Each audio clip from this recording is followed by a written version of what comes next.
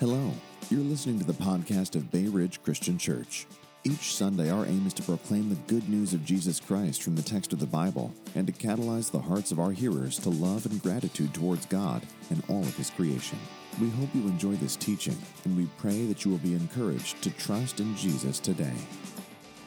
This morning, our text is going to be Matthew chapter 19, verses 4 to 6. I'll mention a little bit of the surrounding text, but I really want to focus in on Matthew chapter 19, verses 4 through 6.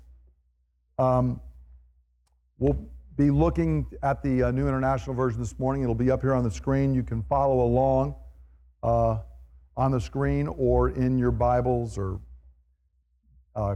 electronic device. Matthew chapter 19, beginning at verse 4. Hear now the words of your covenant Lord. Haven't you read, he replied, that at the beginning the Creator made them male and female, and said, for this reason a man will leave his father and mother and be united to his wife, and the two will become one flesh. So they are no longer two, but one. Therefore, what God has joined together, let not man separate. I'm sure you've all been enjoying that since we got through the election, nobody's talking about politics anymore. It's completely dropped off our national conversation. I wish nobody was talking about politics anymore, but I was thinking this week as I read through this text of one of the things that you see happen in political debates a lot today, and it's one of the reasons I can't even stand to watch most of the debates, which is the candidate is asked a question, and then they answer a completely different question because they don't like the question they were asked, and they want to answer something else, which usually has little to nothing to do with the question they were actually asked, which they probably don't have a good answer for. Saturday Night Live last year even was making jokes about it, how they would be, the candidates would be asked a question, and then they would turn it to something else, and the person asking the question was like, what does that have to do with what I just asked you? And they oftentimes do it simply to avoid difficult questions, and they do it for not good reasons. But I was reminded because Jesus oftentimes actually did something pretty similar, and he does that in this text here, but he's not doing it for the same reasons they are. They're doing it to avoid a question and to try and turn it to something else that they want to talk about. Jesus is doing it because the question they're asking is actually the wrong question. They've got wrong assumptions built into their question. And so they're wanting Jesus to answer a question that really is kind of a surface issue. And that question we're going to talk about in a minute deals with divorce. Jesus says, I want to deal with something that's far deeper than that, what your question really ought to be about. And he's driving to the real issue rather than the superficial one. So we're going to talk about today marriage when two become one, what Jesus is teaching in this text, what it means for us today. So let's start by looking at the background to Jesus' teaching. Now, the background is that there is a debate in Judaism over marriage and divorce. And their question, notice in Matthew 19, verse 3 says, that they asked him, is it lawful for a man to divorce his wife for any and every reason? Now, the underlying Greek is actually just for every reason. And what it's referring back to is Deuteronomy 24. In Deuteronomy 24:1, you can read that it says, if a man marries a woman who becomes displeasing to him because he finds, quote, something indecent about her, he writes her a certificate of divorce and gives it to her and sends her from his house. And the major debate in the time was, well, what was meant by something indecent? And so the Pharisees are getting at that with this thing. Can he divorce a woman for every reason? Is this a wide open thing, Jesus? Does something indecent mean any reason and every reason, or is it something more restrictive? And there were two main schools of thought. One of them was from the school of thought that had been started by Shammai, and they said indecent equals sexual sin.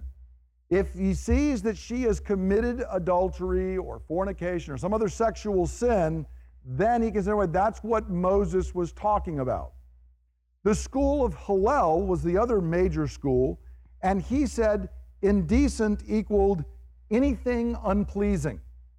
And specifically said, if she spoils a dish when she makes it for supper, you can divorce her.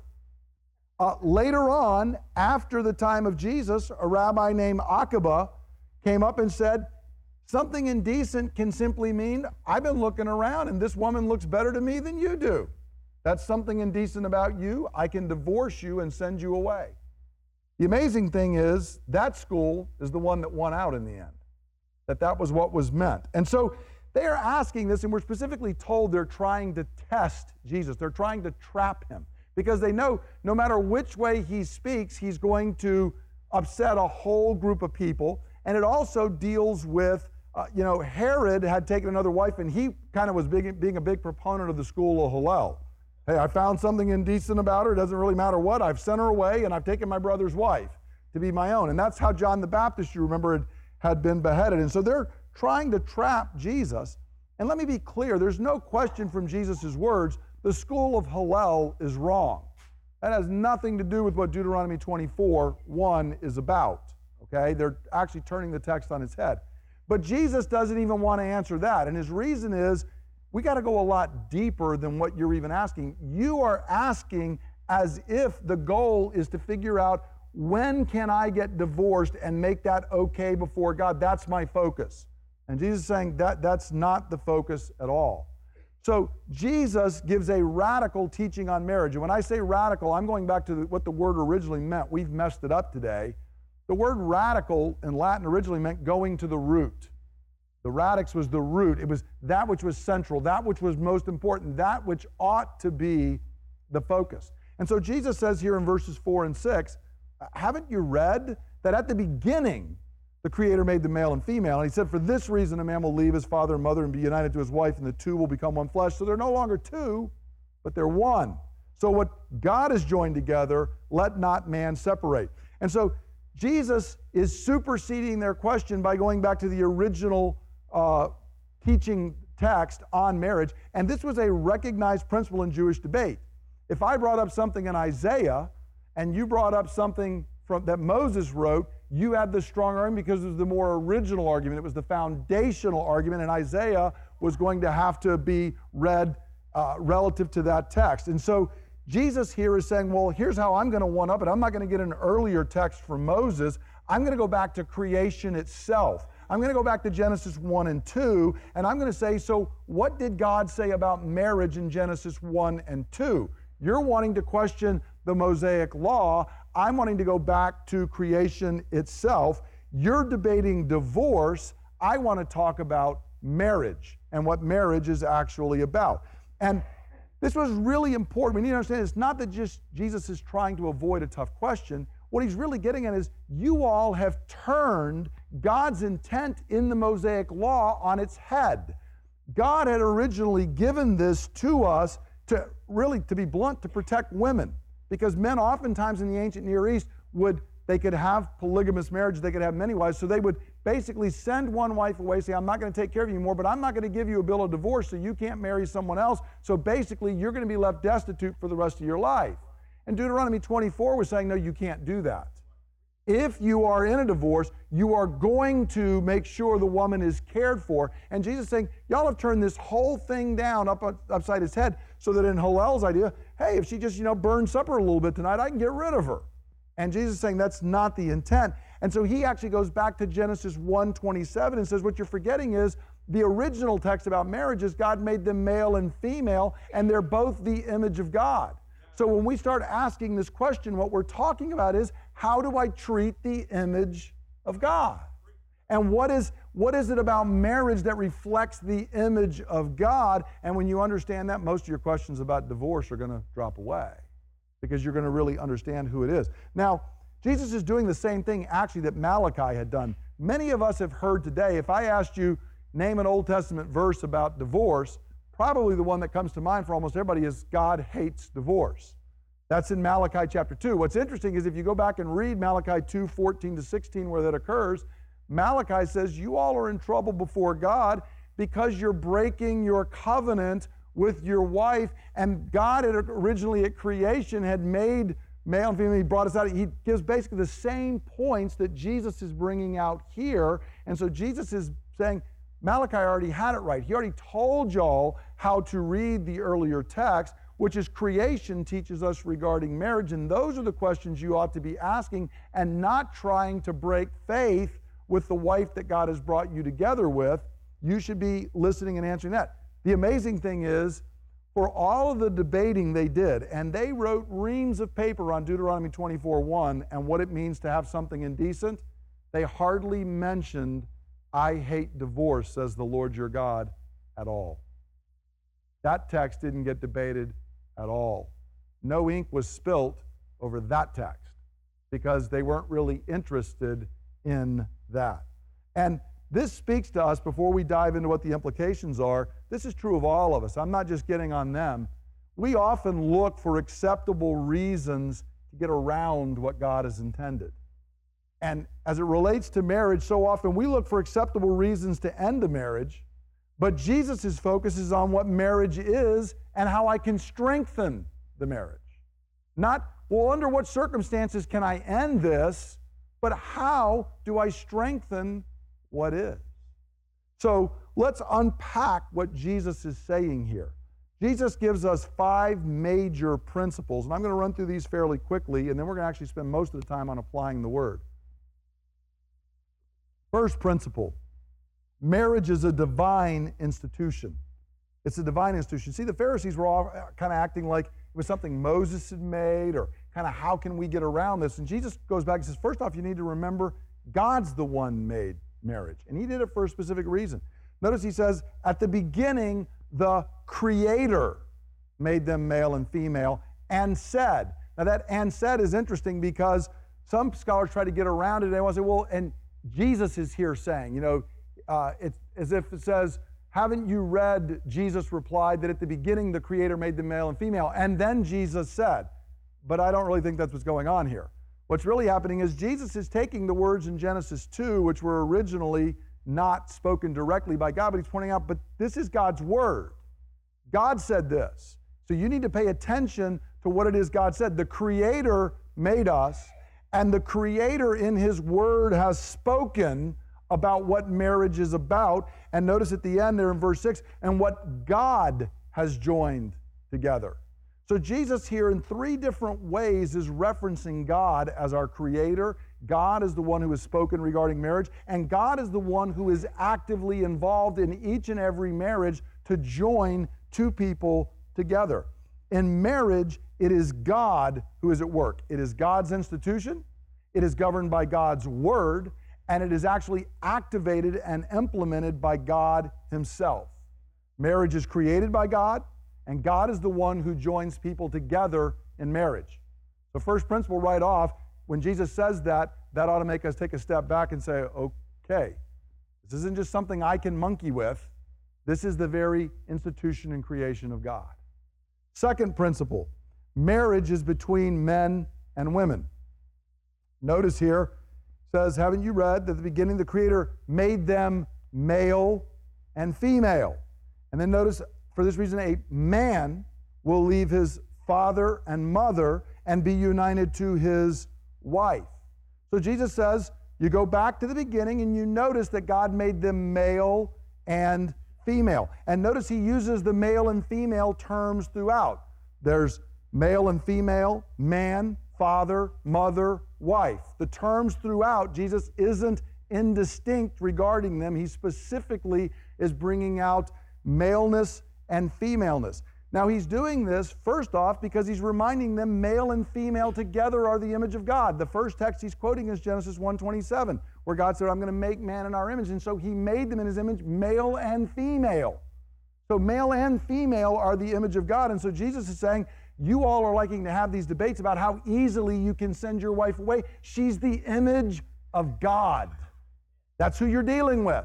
And so when you're trying to find a way to send her off, you're doing this with the image of God. And so he's telling them that male and female are the image of God and are therefore equal. But he's also pointing out that male and female are equal, but they are not identical, they are not interchangeable, and their maleness and femaleness is not inconsequential. They are equal, but they are not identical, interchangeable, and the fact that they are male and female is not inconsequential when we talk about marriage, nor actually anything else in life. It is very, very important. And so our existence as male and female is central to marriage. This obviously has major implications in our current culture.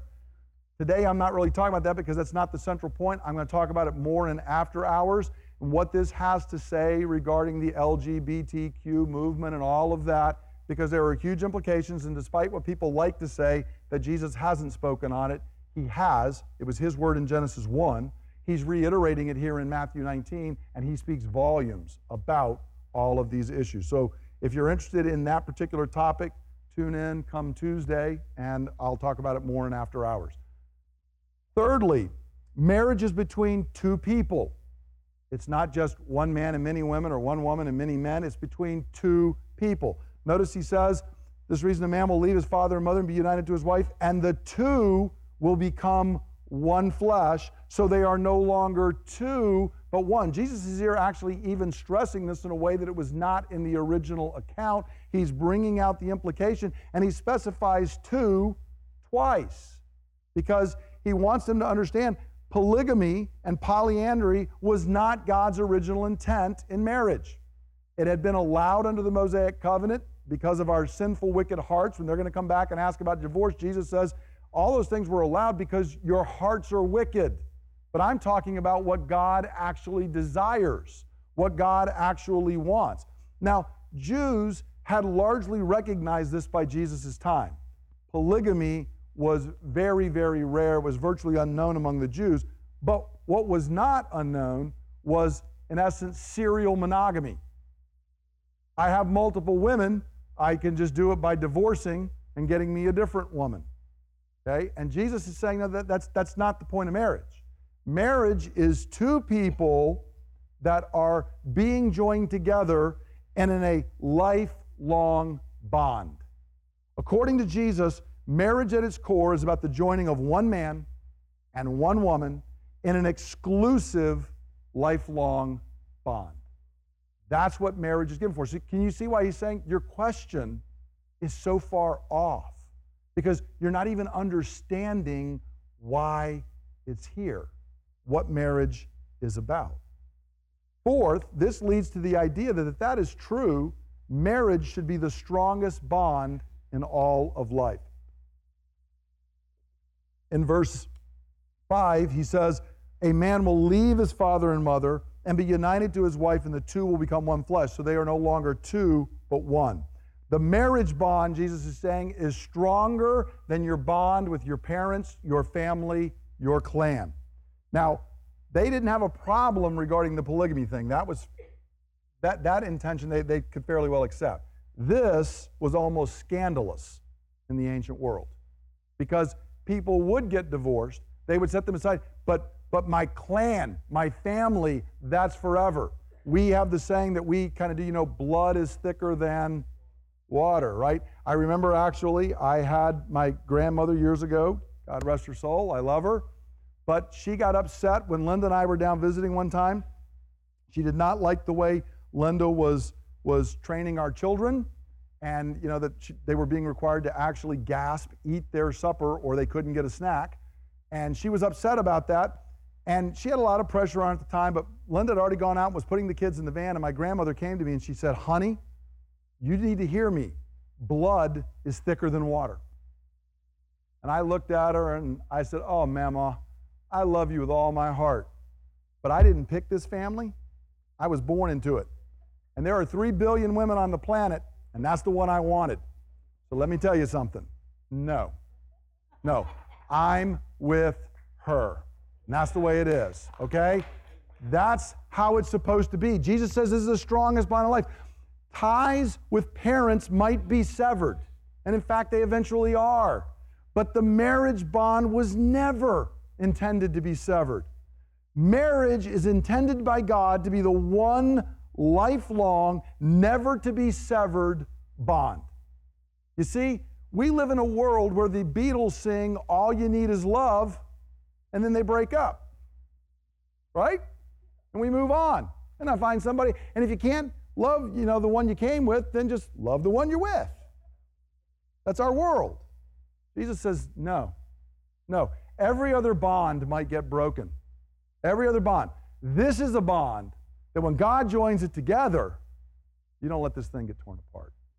You don't let this thing get torn apart. That leads to the final point. The goal, according to Jesus, is not avoiding divorce or when divorce is acceptable, which is what their whole question was premised on. The goal is the two becoming one. That's the entire point of marriage. So notice again, for this reason, a man leaves his father and mother.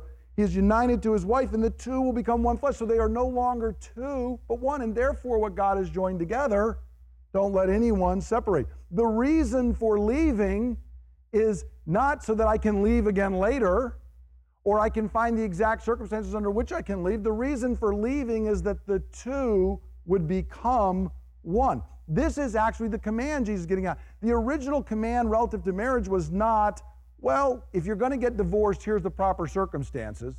What's the command in marriage?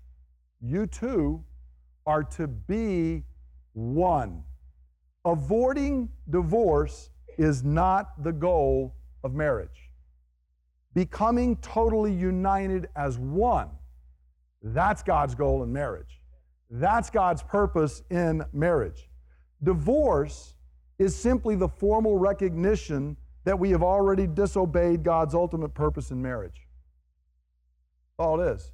It's formally stamping on that long ago we gave up on what God had commanded us to do in marriage in the first place. Two are to be one. So please hear me.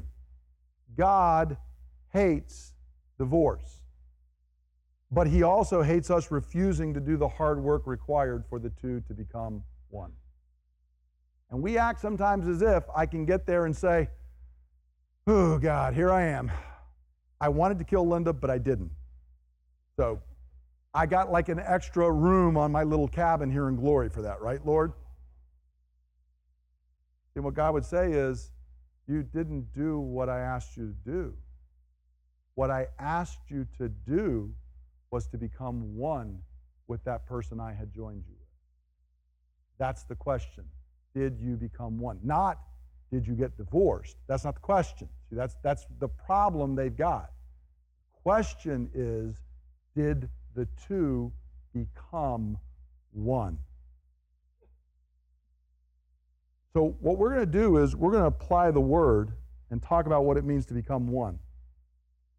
And as I wrestle through these, and you might do the same thing, you might find yourself wishing Jesus had just answered the other question. Because this is a lot more challenging. See, I would have probably been there saying, Jesus, just answer the question they gave. We're getting into trouble now. You're starting to meddle. Okay? But how do we apply this? How do the two become one? That's what it's about. Our whole culture is going to go crazy on Tuesday, and we got Valentine's, and we do all this. There are very few people where the two are trying to become one. And that's what it's about. So, I want to ask two questions. First, am I separating what God has joined together? Am I separating what God has joined together? Now, obviously, divorce would be that, and that is there. But Jesus is trying to say there's something a lot deeper than that. So there are many ways I can separate what God has joined. I could live and end up being married to Linda 60 years, God grant it, but have spent 60 years separating what God had joined. So what are some of the ways? Here's the first one. Words. Words that undermine, words that disrespect, words that dishonor. Words that say, you're such a, fill in the blank. I wish I had never, you disgust me, you can pick the words. I cannot get divorced, but commit those words. And words that are spoken, and they are intended to inflict harm. Now, I'm going to point out several things this morning that I have done wrong. But I want to let you know that I can tell you in 32 and a half years, I have never spoken to my wife that way. Just don't. And she has never spoken to me that way. Divorce is the four-letter word in our house. Separation is the four-letter word in our house. It's not on the list of things that are even possible. There are ways that we simply do not talk to one another because those things separate what God has joined. And folks, I am a sack of sin. If I can do it, you can do it. It's just a simple choice. These are things that are not going to be said. Because sticks and stones may break my bones, but words can never hurt me. Yeah. We all know better than that, don't we? Words can inflict deep, lasting wounds. So we don't speak them. We do not speak them. Secondly, anger. We're going to skip that one. Yes. After hours that I'll put out in 2050. I wish I could say I had never reacted in anger. But if you've been around here very long, you know that that is one of my besetting sins. And anger has been there. And anger has divided. I can remember the first time I had told Linda I had an anger problem. And she smiled like many of you do and didn't believe me. And then we were going for a week in West Virginia because we didn't really get a honeymoon. The Marine Corps didn't give me any time off. And so we had finally gotten a week, and we were going away to West Virginia to stay up in this rustic cabin that her parents had. And on the way, we were stopping to get her a passport because I was going to be stationed in Okinawa, and so we had to get her a passport so she could go with me. And I got stuck in downtown D.C. You know those sections where everything is a one-way street? And I could not figure the puzzle out to get back on the right side of the one-way street. And as I kept driving by and she kept standing there, I kept getting angrier and angrier and angrier. And I finally whipped an illegal U-turn. She got in the car, smiled, and said something about it and said, wow, you did a U-turn. What if the police officer stops? I said, if he stops me, I will punch his running lights out and it will be all over. And I mean, all of this anger came out and the look on my wife's face in that moment because of my anger. And I have had anger that I directed towards my wife, that I directed towards my children, that was ungodly and sinful. And it separates what God has joined. Because she doesn't want to join my anger. She doesn't want to be part of that. And anger destroys. That's why there is a righteous anger. But let me tell you, there are certain emotions that are so dangerous, God, even when He says you can have it, attaches warnings. And anger is one where God said, okay, you can be angry, but do not sin. He never says love, but do not sin. Have joy, but do not sin. Okay? Why be angry, but don't sin? Because that is an emotion that runs so close to sin. You better be careful. Anger towards your spouse divides. Anger just in general divides. I recently had another morning where I'd been wrestling with something on a computer. I was trying to work on this website and trying to pay something, and time after time, I've been working on it for a couple of days, and it wouldn't accept this stuff, and I was all upset, and Linda was asleep, and she walked by my office as I said, if I could find the idiot that designed this, I swear to God, he should be strapped on the Iron Maiden, or something like that. And my wife looked at me, having just woken up, and said, you swear that to God?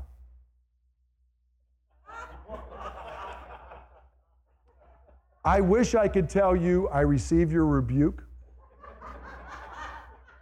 What I did was I responded in anger at her. And then I had to, by the grace of God, thanks be to God, a few minutes later, call her and say, I am sorry. What I said was wrong.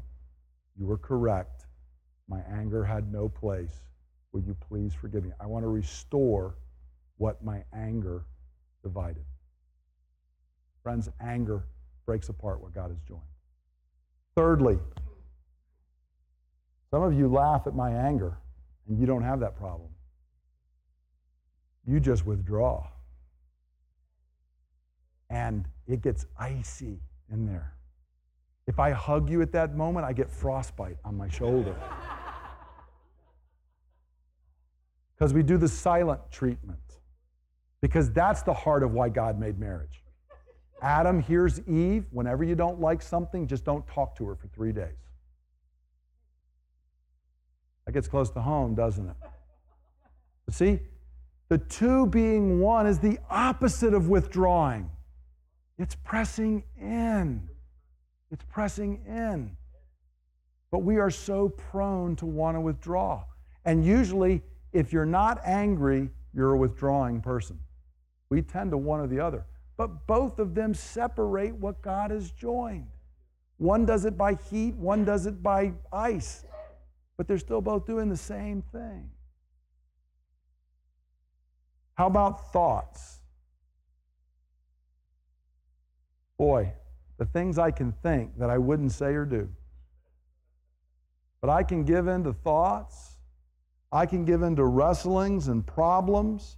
I can have negative thoughts come up. See, believe it or not, Linda and I, after 33 years, are still not the same. And there are certain ways we're very different. I went through the strange experience of at 17 going to a military academy. I was already structured and organized, and by the time the Naval Academy and the Marine Corps got through warping me, that thing was in there, and it's not always easy to live with. So you know the stereotype of the husband who comes in and kicks his shoes off and throws his stuff everywhere? No, not in our house. That is not the way we are, okay? If you're tripping over somebody's shoes, it won't be mine. I'll leave it up to you to figure out who they might be. So I trip over the shoes, and then the thought can start popping into my head. Why in the world? And I have a choice. I can let that thought come. I can dwell on that thought.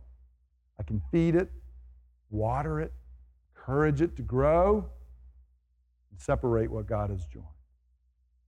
Or I can say, why in the world did God give me such a good wife?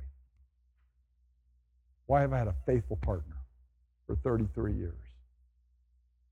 The choice is totally up to me. I can focus on the things where we are different and we struggle, or I can focus on why God brought us together, which, friends, by the way, is very often the very things I'm struggling with, because we're different, and He brought us together for that reason. I can give in and have thoughts of despair and hopelessness. Two become one. We're so far apart, we're never going to be able to get this thing back together. I'm not even sure that I should have married this person. I wonder if. Let me tell you, when you hear that voice, I will tell you now who it is. That is Satan. That is Satan. You wonder what his voice sounds like? It sounds like that thought. And what you do at that moment is you choose to separate what God has joined, or you choose to say, oh, no, we're not going down that road. I will not think that. I will not give place to that. What God has joined together, He did for His own reasons. He did for His own purposes, and I'm going to embrace that. I'm going to think the best. I'm going to pray. I'm going to hope and believe and trust. Which way do I go? This is a lot deeper than when can we get a divorce, isn't it? How about inappropriate, let me add one other one here for just a second, hopelessness. I'm going to come back to it. Don't ever give in to despair and hopelessness. Jesus has come to replace that. We have no reason to despair. Christ will win. We should never give in. We should never. There is no situation that is without hope, because the sovereign God is active. For me to say my marriage is beyond hope is for me to say God's not really sovereign. He's not really sovereign. How about inappropriate emotional attachments to other people? I'm not even saying that I've actually committed adultery. I just have found somebody else that I've become emotionally attached to. And this could be someone of the opposite sex, which is completely wrong, we ought not do. It gets us in big trouble. It could also be my children, because God is going to separate them from me. But I can take all of that is supposed to be poured into joining to my spouse and poured into joining to my children or to friends. Could even be to a hobby or whatever else. But all of that emotional attaching drive is supposed to be towards my spouse. Now, let me give one other one, because some of you may be sitting here, and I want to be aware of this. Some of you are saying, well, I'm single. What does this have to do with me? It actually has a lot to do. Notice Jesus doesn't just say, therefore, what God has joined together, you two don't separate. Let no one separate. Here's one last area. I can encourage or justify any of these in somebody else who's married. You know, you're right. He is that way. You know, you're right. This situation really is beyond hope. Because guess what we're looking for? When I'm doing something that I know is probably not right, do I look for people who will correct me? Or do I look for somebody who's going to say, you're right. That really is okay for you to do that? That's what we look for. And if I join in that, I am separating what God has joined. So, do we do any of those things? Now, again, these all do that. I want us to see that what Jesus is getting at is this is a long process of separating what God has joined. And divorce is most often simply the sad end of that long process that's comprised of these practices which have separated us long before. Show me people who speak words that tear each other down, that are angry, that withdraw from one another, that give place to thoughts that separate and divide rather than join, who then find inappropriate emotional attachment. And it really could be other people, it could be my job, it could be something else. I find something else to be central rather than my relationship with them. And I get people who will encourage that. We are almost guaranteeing we are heading for divorce. Now that's one half. Let's flip the thing around and ask the question the other way. Am I working to maintain what God has joined? Am I working to maintain it? Now, Jesus tells us that God has joined together, that they are no longer two but one. In marriage, the two become one. But this does not mean, and therefore it's done. No, that is worked out over the remainder of life. And this is true of almost all important biblical doctrines. When we did a water baptism a couple of weeks ago, Wyatt was actually united with Jesus in his death, burial, and resurrection. Does that mean his sanctification is complete? No. That's worked out over the rest of life. Okay? Everything important in Scripture. We are seated with Christ in the heavenly realms. Does that mean that my sanctification is complete? No. Biblically, what God has done and what God declares to be so is worked out in practice, and the church is one. But is there work to be done there?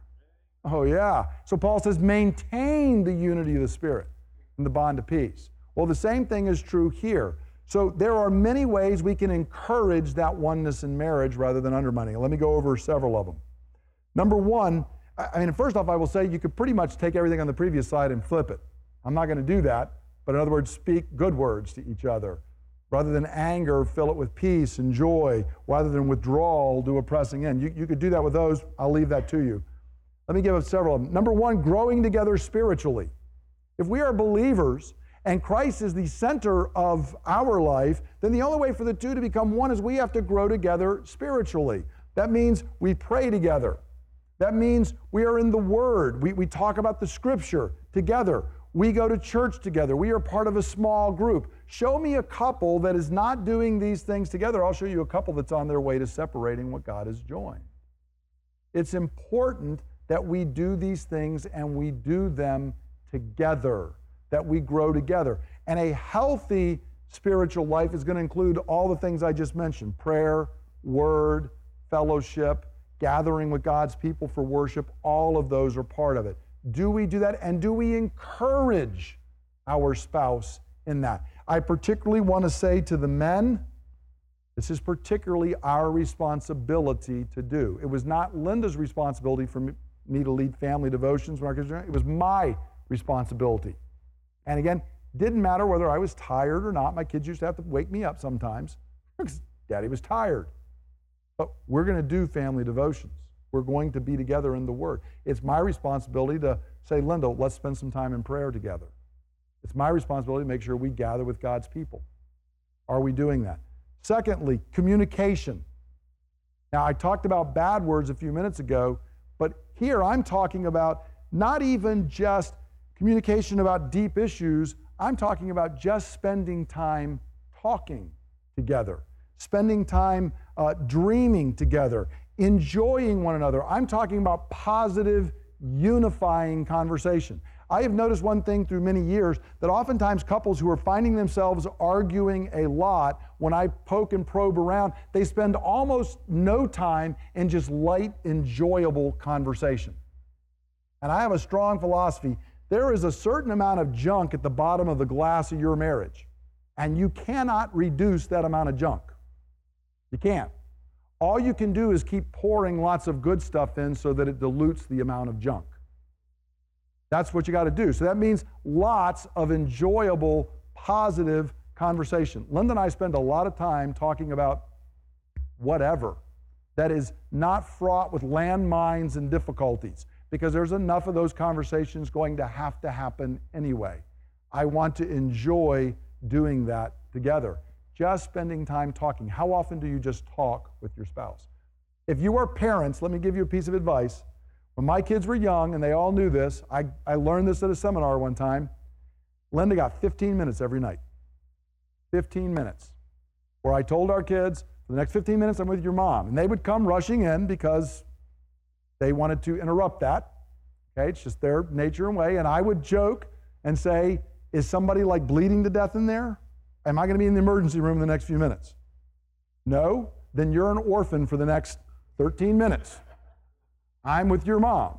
To which they would say, y'all aren't even talking about anything important. It doesn't matter. Your mom can talk with me about whatever your mom wants to talk with, because she's been dealing with you little critters all day long. Okay? If you can't do anything else, get 15 minutes to do that. A third thing, joining in common purpose together. Having common goals, dreaming and working together on things big and small. The phrase here is that God has joined them together. It's actually used of a yoke, where you take two oxen and you put them together and they pull in the same direction. And so we are to be joined together. Now, this could be a small thing. Right now, Linda and I are planning, we're going to be doing a vacation in May where we're starting in Chicago and we're going down Route 66 through Illinois and Missouri, and we're just having fun watching some documentaries, looking at a few books, kind of talking and dreaming about what it is we want to do that's just going to be fun. And we're planning this thing out together. Do we want to go see a baseball game at Wrigley Field? Yes, we do. Do we want to do this? Do we want to do that? Honey, would you like to go to the top of a really tall building and test your fear of heights? Those are the kind of conversations we're having. We're joining together, we're being yoked together, and it pulls us together. Are we doing that? Another thing, do we hope, think, and speak the best of one another and to one another? Paul tells us in 1 Corinthians 13, love always hopes, believes, trusts, perseveres. That's what love is like.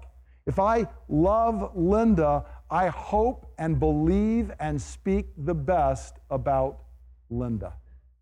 Proverbs 31 says that the Proverbs 31 woman receives praise at the city gates. And the reason, if you look at it in context, is because who's sitting at the city gates? Her husband. And what is he doing at the city gates? He's speaking well of her. Okay? Not, the old ball and chain. No. My treasure. My joy. Do we speak well of and to one another? How often do you simply tell your spouse, I love you? I want to encourage the habit. When Linda and I wake up in the middle of the night and toss and turn, we say, I love you, over and over again.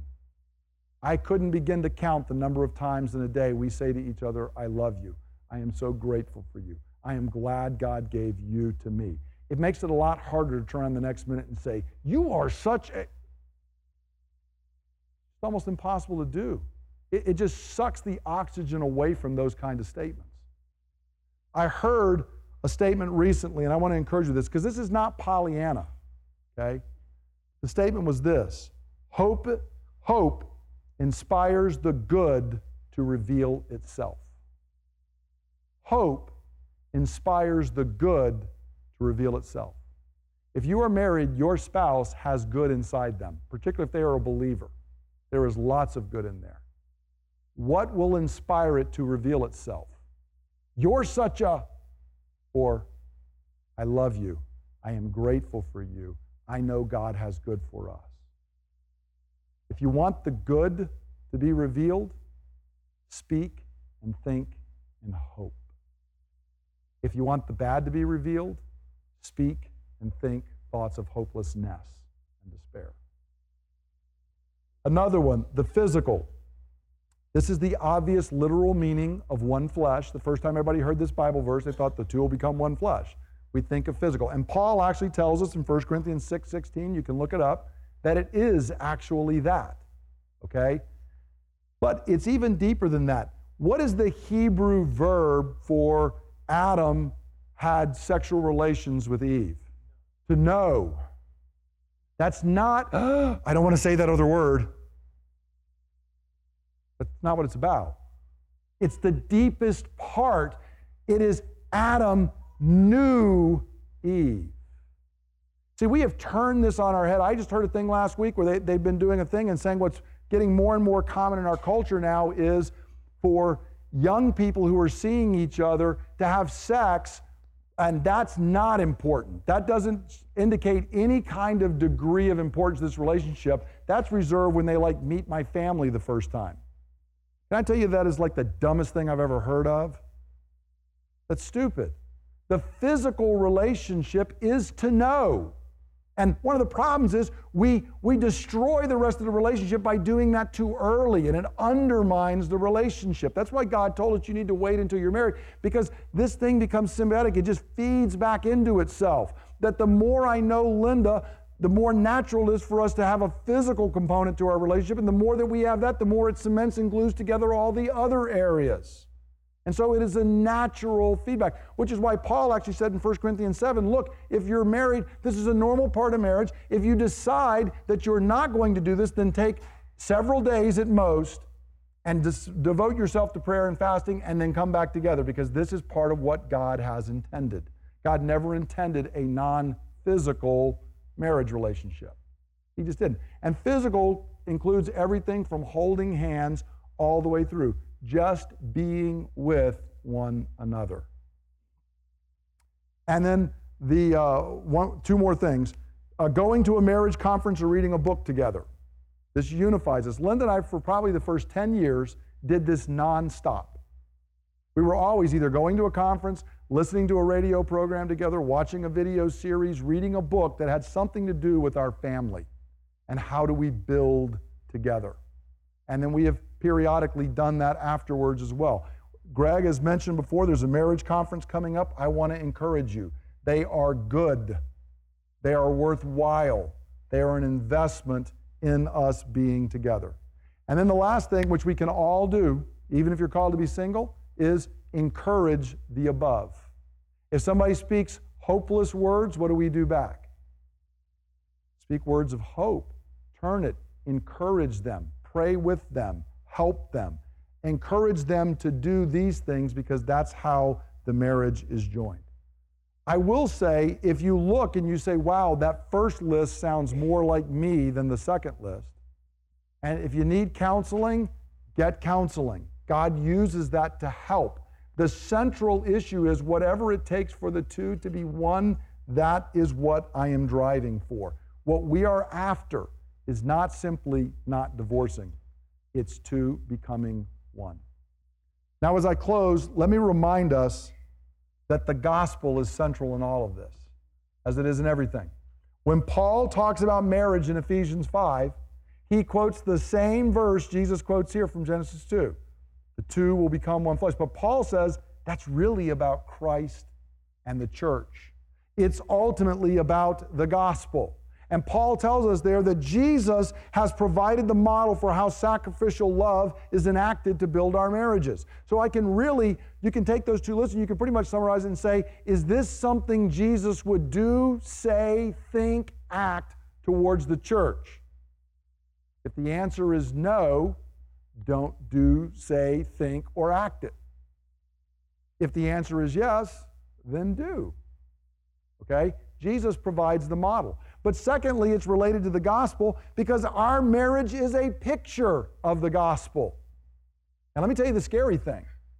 Your marriage is being a picture of the gospel one way or another. Being a good picture or it's being a bad picture. But it is being a picture because God said that's what it is. People cannot see Jesus and the church. They can see how I treat Linda and how Linda treats me. And they can see how it does with you. And this is why we cannot settle for less than oneness. Because otherwise the picture is the relationship between Jesus and the church is somehow we're going to manage to not kill each other through all of eternity. That's not the picture. The picture is the new heavens and the new earth are coming down, and God is one with us, and we are His bride forever and ever. And friends, we dare not proclaim anything else by our marriages. And let me say, one of the reasons you need to really search not much further than this, if you want to know why sometimes the church seems so impotent in American culture. We want to pass laws regarding marriage. We will get out and we will protest over, we'll do almost anything except for the work of the two becoming one within our own household. And we're not doing anybody any favors by doing that. If the church were a place where people said, wow, two are one, regularly, consistently, that would adorn the gospel powerfully in our culture. And last thing with this, and then we'll pray, is our marriage is fueled by the gospel. You know why Linda and I forgive one another? And there's been much practice on her part to forgive me. Because usually, if something boneheaded has been done, you can guess where it was done. It has been. Linda has made marriage very easy. What fuels that is, as Christ forgave her, she forgives me. And as Christ forgives me, I forgive her. And whatever we have done to one another pales in comparison to what we have done to God. And yet, He displays covenant love to us. So the gospel is the picture of our marriage. Our marriage is a picture back of the gospel. And then the gospel is what fuels our marriage so that we can become one. Let's stand together and we're going to conclude in prayer. And I want to pray for the marriages in our church. And then this week you can go out and apply the word. We'll have a winter dance later, but much more importantly, how do we do this tomorrow? When we wake up, we've got a choice. So which will we do? Father God, I thank you that you have shown us what you desire. You have shown it by Jesus coming, living and dying for us. And Father, I thank you that even as Jesus was here doing that, He cut through all of our ways of going about things, Lord, where we constantly want to know how close can we get to the edge. And Jesus, you always drove right back to the center. And I thank you that you reminded us what marriage is about. And Lord, I thank you that when you made Adam and Eve, you brought them together, your goal was not so that they could somehow manage to just coexist.